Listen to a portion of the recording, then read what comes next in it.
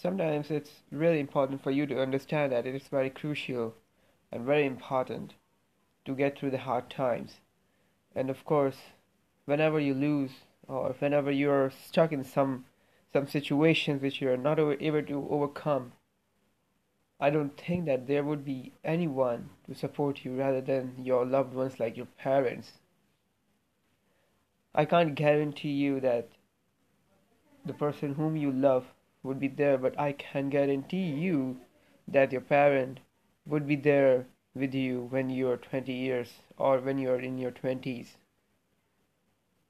It's quite obvious and it's really reasonable.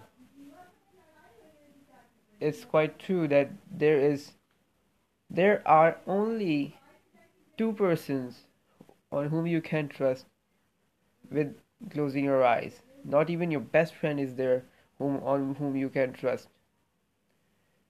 Those two people are your mother and your father.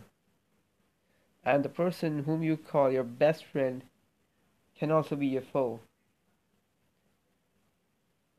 Uh, if you take a certain criteria, or if we have certain criteria to arrange people whom we love, or who are really the person whom you love, or they love you, is to say that if you give them a really huge amount of ransom to kill you, so whom do they would choose, money or you?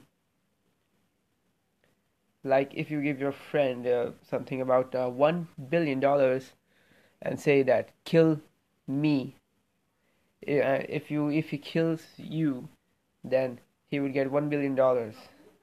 Then whom would he choose, you or that 1 billion?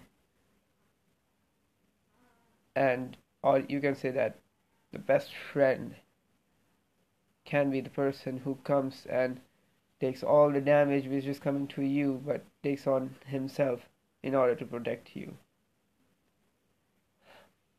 Well, all that is different thing. I will talk to you more about this tomorrow.